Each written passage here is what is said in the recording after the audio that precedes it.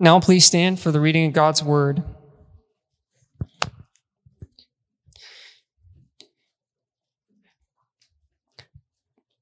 Today's passage is from Matthew chapter 7. I'll read for us verses 21 through 27, but we will be in verses 24 through 27 primarily this morning. Not everyone who says to me, Lord, Lord, will enter the kingdom of heaven, but the one who does the will of my Father who is in heaven.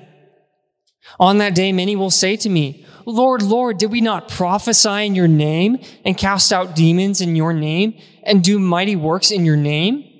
And then I will declare to them, I never knew you. Depart from me, you workers of lawlessness. Everyone who hears these words of mine and does them will be like a wise man who built his house on the rock. And the rain fell, and the floods came, and the winds blew and beat on that house, but it did not fall, because it had been founded on the rock. And everyone who hears these words of mine and does not do them will be like a foolish man who built his house on the sand. And the rain fell, and the floods came, and the winds blew and beat against that house. And it fell, and great was the fall of it. You can be seated. Well, good morning. You know, there are times in passages that a preacher gets to preach from that can be good object lessons for himself in the process. And this morning I am very thankful that my confidence for the effectiveness of this sermon is not based on myself. It's not based on my abilities, the eloquence of my speech, or anything else. It's based on the foundation of Christ, that these are His words spoken to His people, that His Spirit will work within His people to give them ears to hear, to make them able to see, to draw them to obedience, to show them the kindness of their Savior. And I'm so thankful that my confidence in preaching is in Christ and not in myself. We arrived this morning at the conclusion to the Sermon on the Mount. And I think it is appropriate that we feel a sense of satisfaction at having so diligently worked through the longest and most famous of all of Jesus' teachings. This is, as we have said many times before, Jesus' messianic manifesto. It is here that He has shattered the old paradigms of how men believed that they were to approach God's law and how they were to approach righteousness. It is here that He revealed how the people needed to respond to the new world that they found themselves in, now that the kingdom of heaven had arrived. We read Jesus' words in this sermon, and to us, everything sounds familiar. Everything sounds comforting, comfortable. We have heard it all before. These words are so familiar to us that we have to work hard to make sure that we don't just glaze over and let them wash over us as some familiar and favorite movie. But we need to remember that what is so familiar and comfortable to us in the Sermon on the Mount was shocking and revolutionary to those ears who heard it directly from Christ. This message wasn't intended to first and foremost serve as a warm blanket, bringing comfort and lulling us to sleep. The sermon was given as a blast of ice water to the face to shake people out of their sleep, to warn them of the dangers that they faced, and then to motivate them to take action. The last few weeks, we have been focusing on the call to action that Jesus gave at the end of His sermon. After laboring so diligently to show the crowds how they must think, how they must speak, and how they must act, if they would be citizens of this new kingdom that had arrived with Christ. and then contrasting the heart and the actions of the hypocrite and that of the true disciple, Jesus closed his teachings with a series of warnings that carried with them a call to action if the impending doom that was at hand was to be escaped.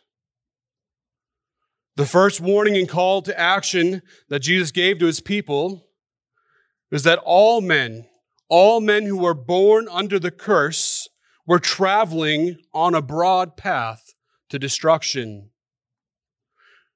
That if they remained as they were, they would meet a sure doom. They needed to enter by a narrow gate. They needed then to walk that narrow path if they would find life. If they continued on the way they were going, they would be destroyed.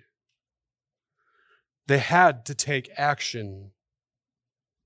They could not afford to remain in the status quo of their nation. If they remained with the masses of the people, they would die. They had to take the way of the few and enter through the narrow gates. The second warning was that there were false prophets among the people. There were wolves disguised in sheep's clothing that had as their mission to try and pull people away from that narrow gate, to somehow pull them off of that narrow path. They would pretend to be servants of Christ, and they would not always be easy to spot. They would be crafty, deceitful, appearing as of angels of light, yet bringing with them darkness and death. Jesus warned that you would have to closely evaluate what they said and how they lived if you would recognize them and avoid them. Of course, these would not be the only pretenders that would be mixed in among the people of God. There would also be false disciples among Christ's people. People who believed that they were on the narrow path. People who believed that they had entered through the narrow gate. And some of those pretenders would even make a grand display of their religious devotion and their piety. Some of them might even do great things such as cast out demons in the name of Christ, or perform miracles in the name of Christ, or prophesy in the name of Christ. Yet ultimately, as their boast was in their works, in their righteousness, they would be rejected by Christ. They would hear the most dreadful phrase imaginable when they stood before the throne of Christ. As they approached, expecting accolades for all the wonderful things they had done, instead they would hear our Savior say, "I never knew you. Depart from me, you workers of lawlessness." Christ warned that if those people that were hearing his words, if they based their confidence on being accepted by God, on their works, on their profession, on what they had done, their worth, their righteousness, they would end up hearing these fearful words and be rejected. They needed something else on which to stand than their own works, than their own strength. They needed a better foundation. Of course, that brings us to our passage this morning. In these verses, we see the wisdom of building on the proper foundation and the folly of choosing the wrong one.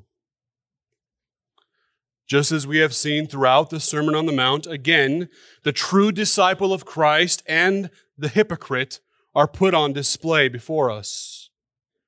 Here we see how the true disciple builds upon the strong and stable foundation, and the hypocrite builds on a foundation that is ever changing and shifting. When the trials of life come, one is left standing and the other falls. We are going to see as we look at this illustration from Christ that this is an issue of a foundation over a form. The hypocrite is focused on the form. They're focused on how they appear before men. They're focused on how grand of a display of their righteousness, their piety, they can put on display for others to see. Yet the true disciple is concerned with the foundation on which they stand. They're wanting to please God, and they want their hearts to be pure, and they want their actions to flow out of the purity of their hearts. The true disciple and the hypocrite in this passage are shown as builders who choose very different foundations on which to build their homes. As we reflect on this, remember that in this illustration, we are giving no indication of their homes being significantly different. No indication that they're different in quality, in size, in construction, or anything else. Throughout this illustration, the foundation is what is crucial. In calm weather, there would be nothing to say that one house was superior to the other. Only the arrival of a storm with its strong winds and torrential downpour could reveal the difference one from the other. And then the difference that is exposed is not the quality of the building, but the stability of the foundation. I'll ask you to join me once more in prayer as we work to complete the Sermon on the Mount.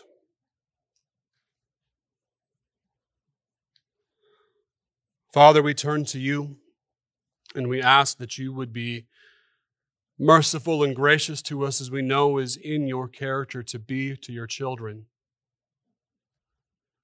We do confess our weakness, the frailty of our minds,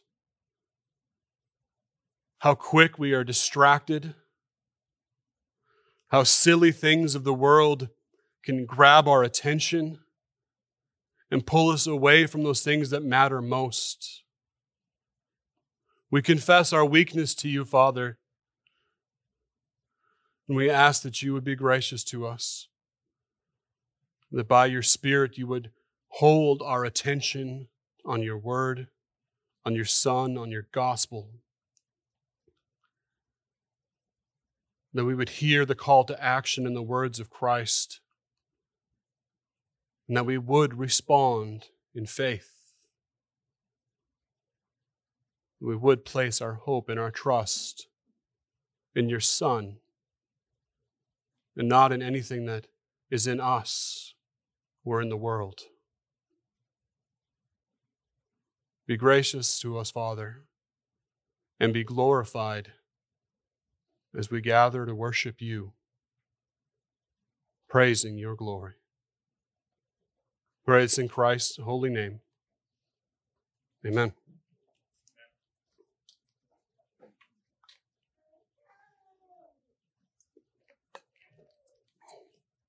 Jesus began this final illustration of the Sermon on the Mount by saying, "Everyone who hears these words of mine and does them will be like a wise man who has built his house on the rock." Well, for this moment, we're going to focus on the first half of that verse. Everyone who hears these words of mine and does them. Well, we have said that the two types of people that Jesus is distinguishing between are the true disciples and the hypocrites. The initial differentiating mark, which bears itself out in the choice of the foundation on which they build, was whether they acted according to the words of Jesus or if they ignored and rejected his call to action. What is clear in this passage is that both of them hear the words of Christ. This isn't one of those discussions about some distant tribe on a remote hill in some distant land that has never heard the name of Christ. That is a separate conversation. Yet even then, Paul makes clear that there is enough knowledge of God present in nature for people to know that there is a God and to then suppress the truth that they know of God in unrighteousness and be guilty. But this passage is a discussion about two types of people who have both heard the words of Christ. Specifically in this context, it is about two groups of first century Jews who are raised and steeped in the law of God and the traditions of their fathers.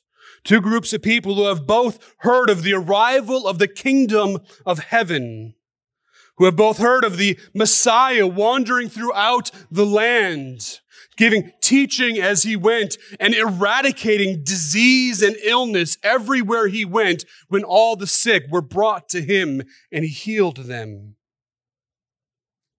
These are people who had heard his messianic manifesto. They had heard his warnings. They had heard his call to action. Ignorance wouldn't be an excuse anyway, but in this case, it isn't even a factor. So what distinguishes these two groups of hearers?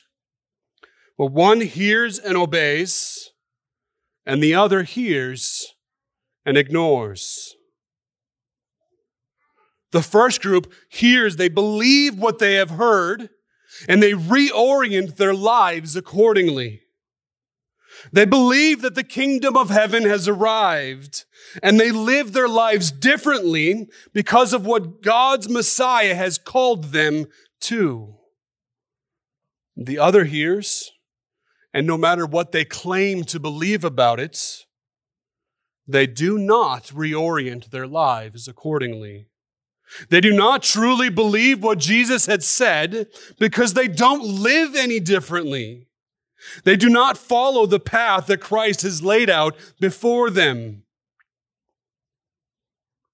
Think about the difference here and why the action in response to the message of Christ is so important.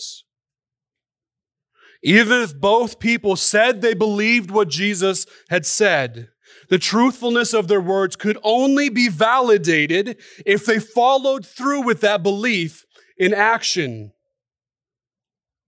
Because these people were not given a neutral message. They were given a revolutionary message that demanded action. If they really believed what Jesus said, they could not help but think and speak and act differently because of it. To remain as they were, which as we have already been told was on the broad path to destruction, is to prove that they really did not believe the message that Christ had told them. So the people that we would want to be associated with in this story are those who hear the words of Christ and do them. This is how we should want to be known, as those who are obedient to the call of Christ. I love the way that it is put in this verse. Everyone who hears these words and does them. There's direct action taken because of what has been heard and believed. A paradigm shift containing a strong warning and a call to action demands action. And beloved, in every context, not just in first century Israel, in every context, the gospel is a paradigm shift containing warnings and a call to action. In every context, the gospel of Christ demands action, demands a response. We spend a lot of time emphasizing that salvation is by grace alone, through faith alone in Christ. And rightly so. Salvation is not something that we earn. It is not something that we achieve. There is nothing that we can do to earn God's favor or to merit His love. However, if that is the end of our conversation about salvation, if that is the end of our conversation about what it means to follow Christ, then we are missing something crucial. John wrote in 1 John 5, 2 and 3, "By this we know that the children of God when we obey God and obey his commandments. For this is the love of God, that we keep his commandments, and his commandments are not burdensome. Jesus says it even more clearly in John 14:15. If you love me, you will keep my commandments. If we really believe in Jesus, that he truly is who he said he was, which is the Son of God who came to die to pay our debt and then was raised again to life that we might receive his righteousness, if we truly believe that, then we will do what he says. There's no way around that. If we really believe, we will obey. If we really believe, we will go out and be and do things differently. What he claimed was too grand, too revolutionary, too magnificent for us to believe that it is true, to really believe it, and yet remain unchanged. The one who believes will be saved. The one who believes will follow and obey. Jesus said that they will be like a wise man who built his house on the rock. But putting these verses together with what has come just before, I think we can safely summarize what is being said like this. The rock is trusting in Christ and his word, while the sand is trusting in one's works and one's own righteousness.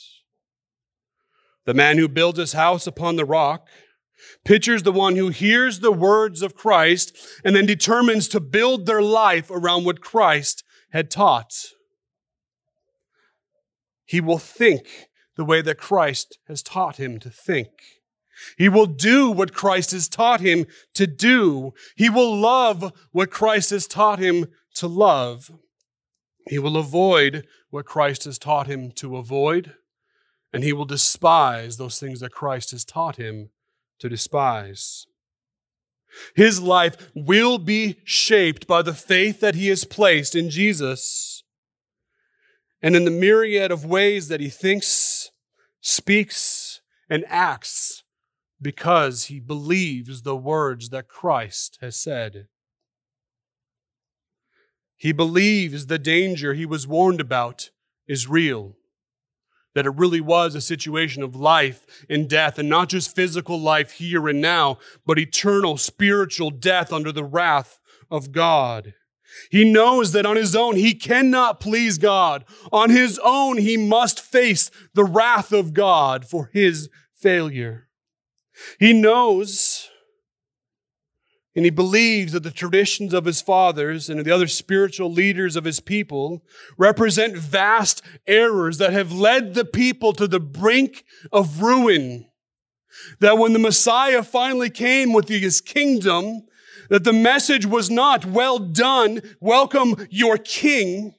The message was, the axe is already at the root of the tree. Repent, therefore, and believe. The wise man believes that God has sent his Son to exemplify, perfectly fulfill, and perfectly explain the heart behind God's law. He believes that Jesus is the only way, the only truth, and the only way to life. And because he actually believes all of these things, he obeys the words of Christ. He builds upon the rock that is Christ. He lives his life in harmony with the appeal of Paul in Colossians 2, 6 through 10. I invite you to turn with me there. Colossians 2, 6 through 10. Ephesians, Philippians, and then Colossians.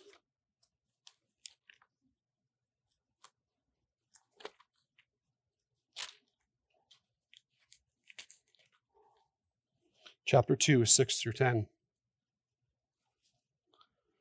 Therefore, as you received Christ Jesus the Lord, so walk in him, rooted and built up in him, and established in the faith, just as you were taught, abounding in thanksgiving.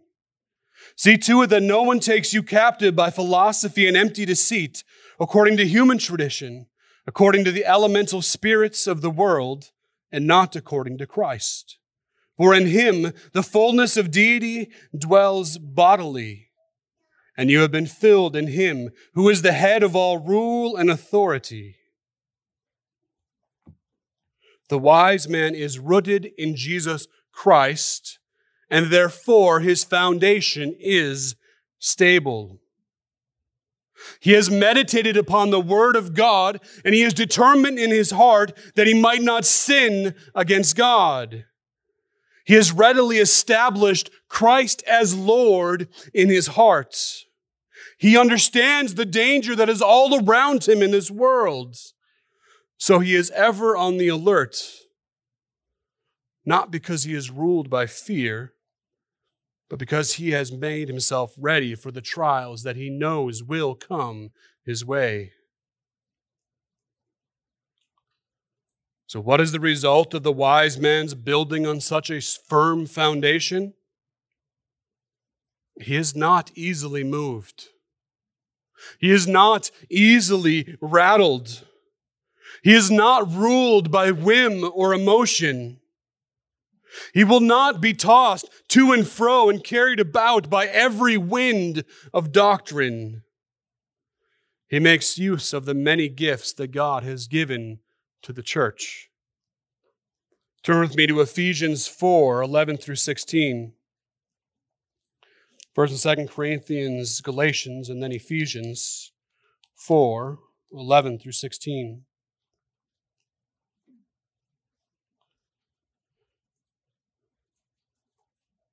And he gave the apostles, the prophets, the evangelists, the shepherds and teachers to equip the saints for the work of ministry, for the building up of the body of Christ, until we attain to the unity of the faith and the knowledge of the Son of God, to mature manhood, to the measure of the stature of the fullness of Christ.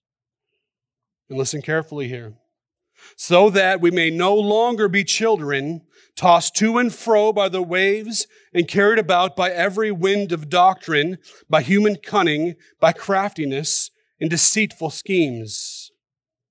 Rather, speaking the truth in love, we are grown up in every way into him who is the head, into Christ, from which the whole body, joined and held together by every joint with which it is equipped, when each part is working properly, makes the body grow so that it builds itself up in love. So why must those who follow Christ be given so many tools that Paul lists that God gave to the church? Why must they work so hard and diligently to be correctly founded on the rock that is Christ? Because this life to which we are called is difficult. It is hard. It is dangerous. Beloved, trials and persecution are a feature, not an unfortunate byproduct of following Christ. We need to come to grips with that if we be properly motivated to act as the wise man acted and build upon the rock that is Christ. The wise man there did so out of necessity because he knew that a storm was coming. Those kind of storms were a prominent feature in that environment in Israel. His king had forewarned him of the dangers that were coming, of the trials that he would face, and he had believed the words of his king. Matthew 5, 10 through 12. Blessed are those who are persecuted for righteousness' sake, for theirs is the kingdom of heaven. Blessed are you when others revile you and persecute you and utter all kinds of evil against you falsely on my account. Rejoice and be glad, for your reward is great in heaven, for so they persecuted the prophets who were before you. John 15, 20. Remember the word that I said to you. A servant is not greater than his master. If they persecuted me, they will also persecute you. If they kept my word, they will keep yours also. 2 Corinthians 4, 7 through 12. But we have this treasure in jars of clay to show us that the surpassing power belongs to God and not to us. We are afflicted in every way, but not crushed. Perplexed, but not driven to despair. Persecuted, but not forsaken. Struck down, but not destroyed. Always carrying in the body the death of Jesus, so that the life of Jesus may also be manifested in our bodies. For we who live are always being given over to death for Jesus' sake, so that the life of Jesus also may be manifested in our mortal flesh. So death is at work in us, but life in you.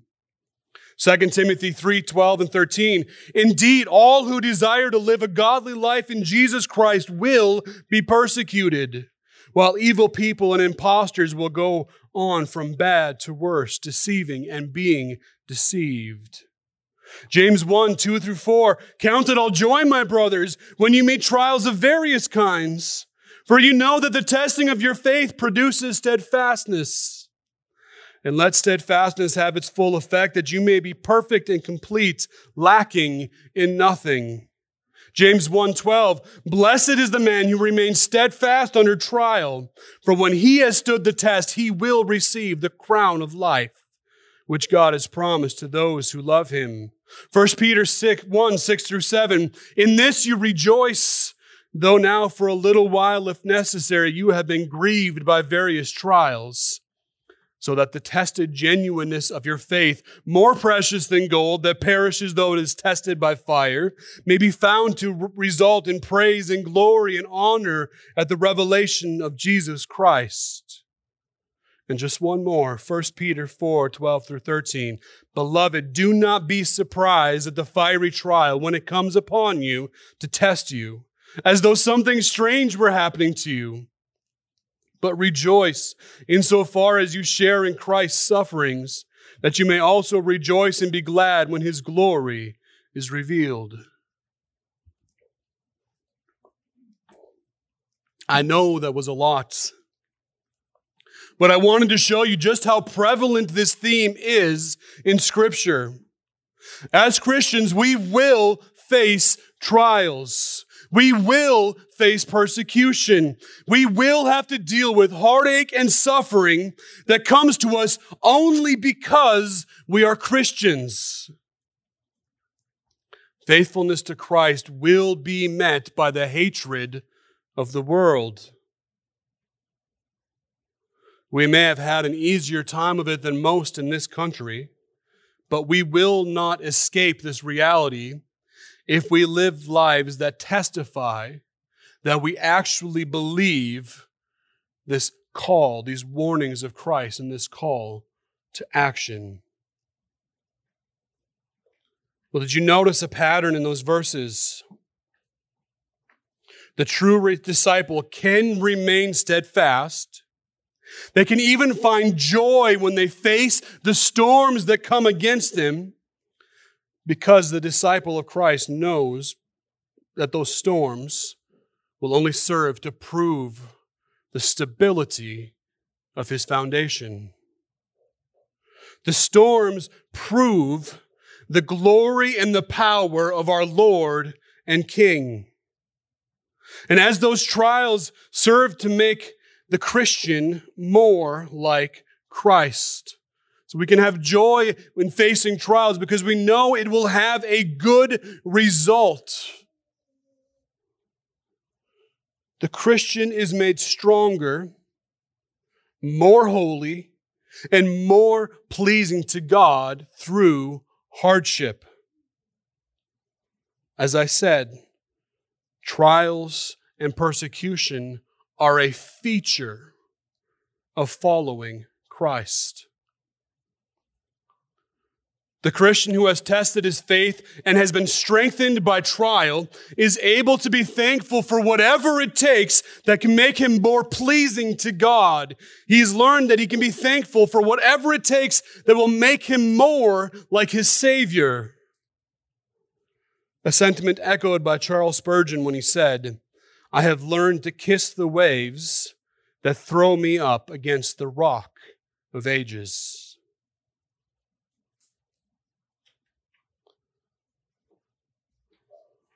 Of course, not all who hear the words of Christ believe and act accordingly. Jesus spoke of those who would hear these words of mine and not do them. Most will hear, and even if they believe that there's some truth, some value in what they have heard, they will walk away unchanged. They will essentially ignore the proclamation of the kingdom and the warnings of the doom that is at hand for everybody who will not kiss the Son, and upon whom his anger yet rests, as his anger, his wrath, is quickly kindled. Ignoring the words of Christ is the opposite response to the response of faith. And it is the natural response to everybody who does not believe and obey. Those people who hear the truth yet walk away unchanged.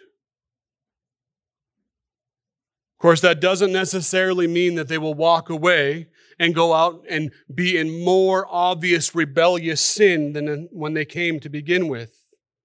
Yes, some respond to the call of the gospel by going out in complete and utter rebellion, being as wicked as they have any knowledge to do so. Yet many more will go out and just remain exactly as they were. And some might even appear to be changed for the better for a time. Remember the response of the many just a few verses before.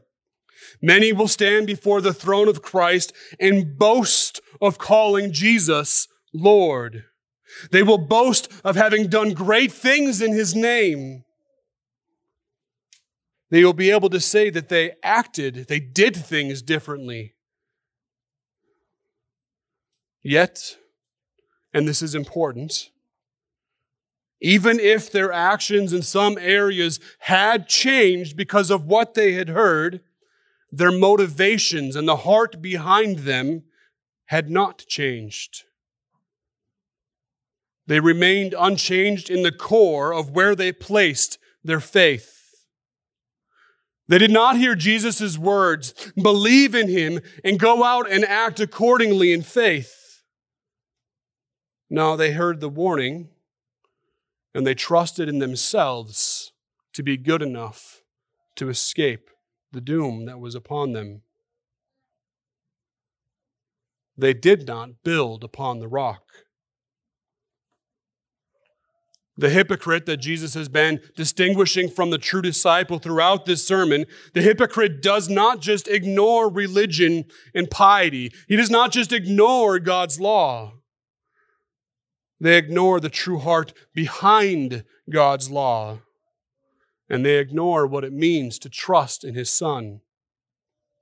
They ignore what it means to be pure on the inside as they try to show on the outside. And they ignore the need to live out their faith and good works to the honor and praise of God, not for the applause of men. So they are concerned with the outside and not with the hearts. Jesus said in Matthew 23, 27 through 28, "Woe to you, scribes and Pharisees, hypocrites! For you are like whitewashed tombs, which outwardly appear beautiful, but within are full of dead people's bones and all uncleanness. So you also outwardly appear righteous to others, but within you are full of hypocrisy and lawlessness." The Pharisees provided a great example of what it meant to put on a show, how to make people believe that you are religious, how to make people believe that you are pious, that you are righteous. And there were many who followed in their footsteps, even after Jesus exposed their error. Even then, for the many, the way of the Pharisees provided a means of obtaining respect and admiration among men. So what was the result of following the way of the Pharisees and building upon the foundation of their own religion and righteousness? Well, Jesus said that everyone who hears these words of mine and does not do them will be like a foolish man who builds his house on the sand. In contrast to the wise man who builds upon the rock, the fool builds his house upon the sand. Where the rock represented Christ and his works, the sand represents the righteousness and the religion of man. The rock displays stability, dependability, unwavering, uncompromising, unchanging security. The sand represents something that has no permanent form. It is ever shifting. It can only be made to temporarily mimic security, yet it has no stability and can provide no protection. The fool sees the ease that the sand represents. It can be moved and manipulated to suit his fancy. It easily bends to his will, and he gives no thought to the cost of depending on something so permeable and unpredictable. The fool has heard the wisdom of the king and yet chose to trust in himself, in his own wisdom instead. It's the kind of folly that was known to Solomon so long ago. Proverbs 1:7, the fear of the Lord is the beginning of knowledge, yet fools despise wisdom and instruction. Proverbs 1:32, for the simple are killed by their turning away, and the complacency of fools destroys them. Proverbs 12:15, the way of the fool is right in his own eyes, but a wise man listens to advice. The hypocrite proves himself to be a fool by hearing the words of Christ and then by refusing to be taught by the Creator of all things. They have been warned of the danger. They have been told that all of their righteousness, no matter how much they could muster, no matter how well they could order their lives, all of it could never be enough. They have been told what God requires of them, and yet they will not be turned aside, and they remain confident in their own way. They have built upon the shifting and vulnerable sands of their own righteousness. And even when they are warned of their fragile position and the storm that is on the horizon, they will not see wisdom. And the rain fell and the floods came, and the winds blew and beat against that house, and it fell, and great was the fall of it. Again, let's look to the wisdom of the Proverbs. Proverb 10:29, the way of the Lord is a stronghold to the blameless, but destruction to evildoers. Proverbs 13:13, whoever despises the word brings destruction on himself.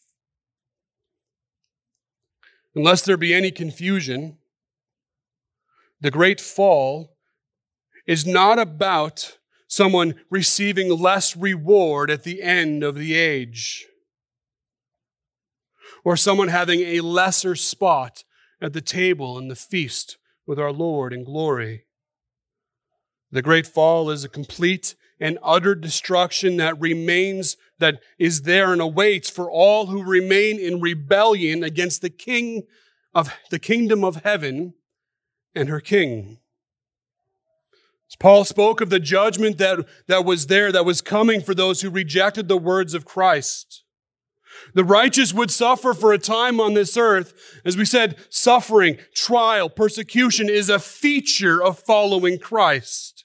They will suffer on this earth as Christ suffered on this earth. Yet God is going to make all things right. Judgment is coming for all who reject the Son and His gospel. Turn with me to 2 Thessalonians 1, 5 through 10. Philippians, Colossians, and then 1st and 2nd Thessalonians.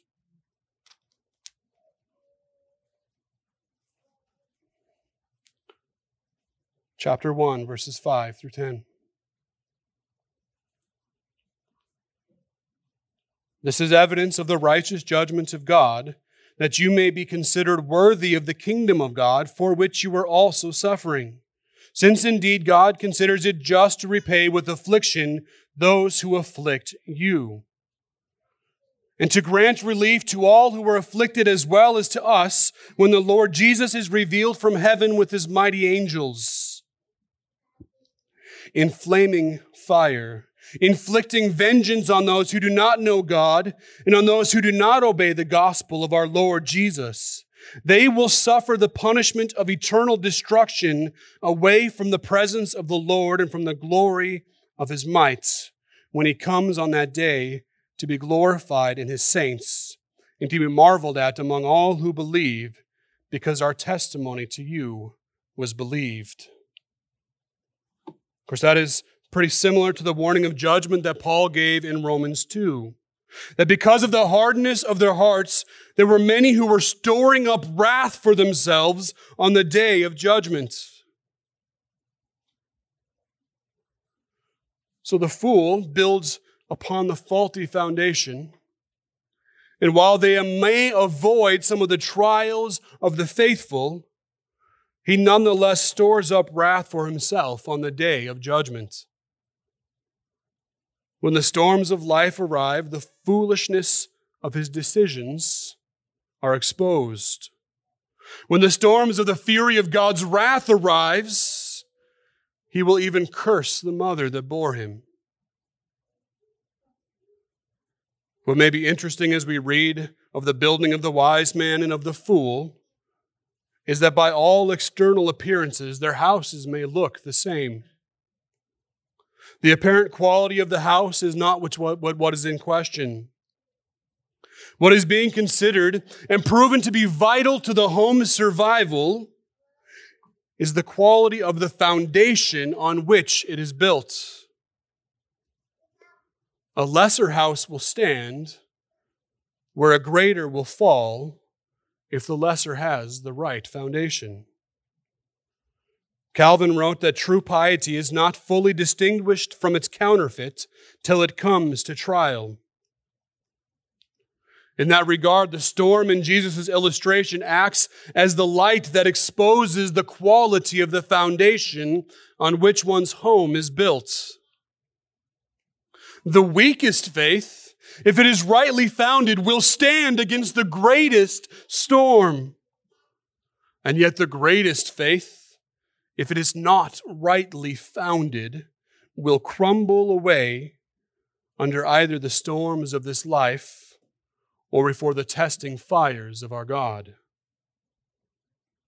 The storms of this life are able to expose what is genuine from what is false, much like the fire reveals what is pure and what is waste. As Paul wrote that the deeds of the flesh will be exposed and only what is of Christ will stand. 1 Corinthians 3:11 through 13. For no one can lay a foundation other than what is laid, which is Jesus Christ. Now, if anyone builds in the foundation with gold, silver, precious stones, wood, hay, straw, each one's work will become manifest, for the day will disclose it, because it will be revealed by fire, and the fire will test what sort of work each one has done. As we have said, we are discussing the importance of a right foundation over a form that is pleasing to the eyes of men. The ability to weather the storm is not dependent on the man who built the house, but on the foundation on which that house is built. Beloved, when it comes down to it, and the determining factor on whether you will stand or whether you will fall, I want to give you the courtesy of breaking any false illusions that you might have. It isn't about you.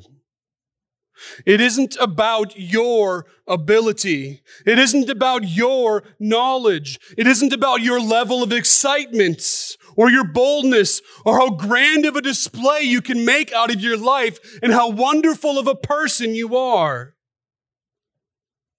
It isn't even about the strength of your faith. It is all about Christ. Are you established in Christ? Is Christ your foundation? Are you standing on His promises? And are you walking on the path to which He has called you?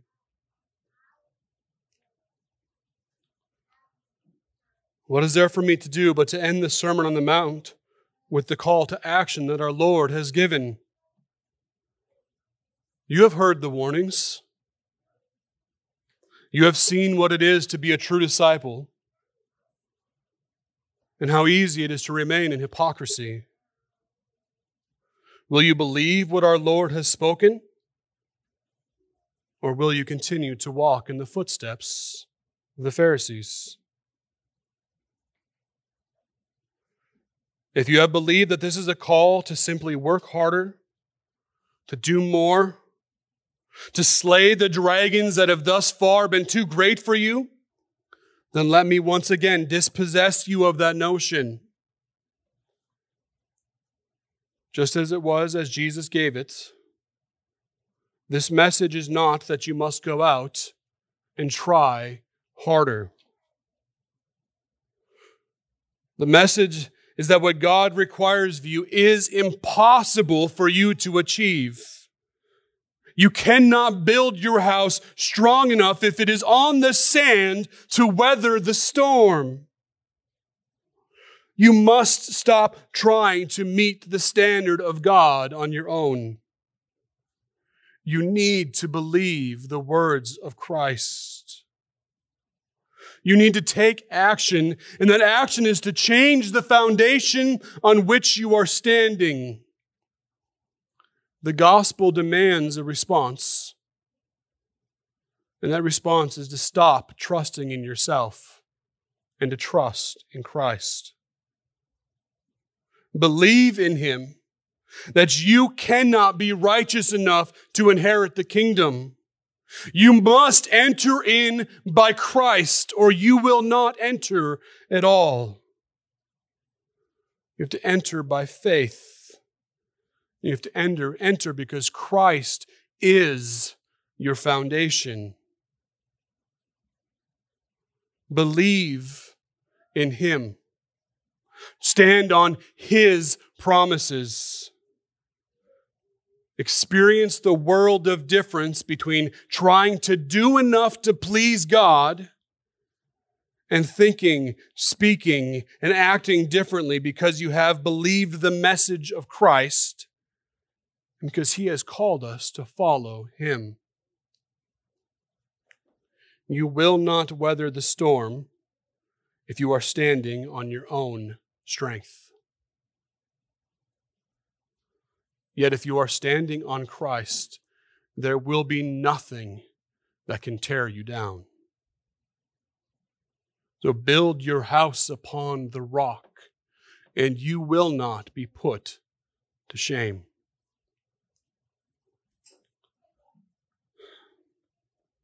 Father, I thank You for this word. I thank You for the reminder that it is only folly that would drive me to try to be enough on my own. I'm thankful for the ways that You regularly humble me, even though they are painful, because I'm so often reminded that I could never be enough. I could never do enough. I could never be worthy of Your kingdom. I could never be worthy of Your love.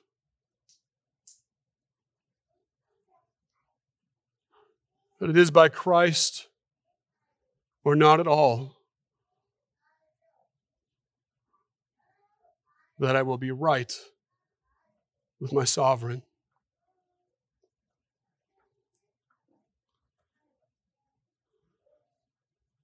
Father, I pray that You would not let us walk away unchanged from the precious message of Christ.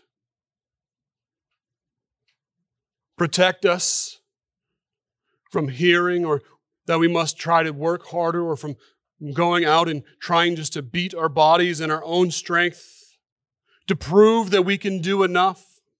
Protect us from that folly, Lord.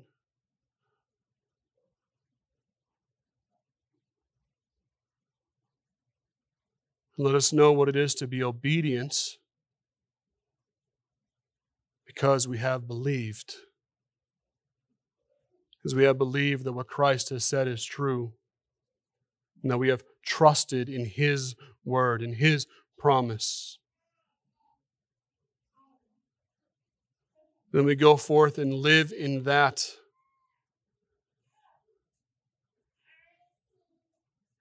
Confident of our security, confident of the foundation on which we stand, because we know the quality of the one in whom we trust. It is all about Christ. Help us to see that, to know that, to believe that, to live like that.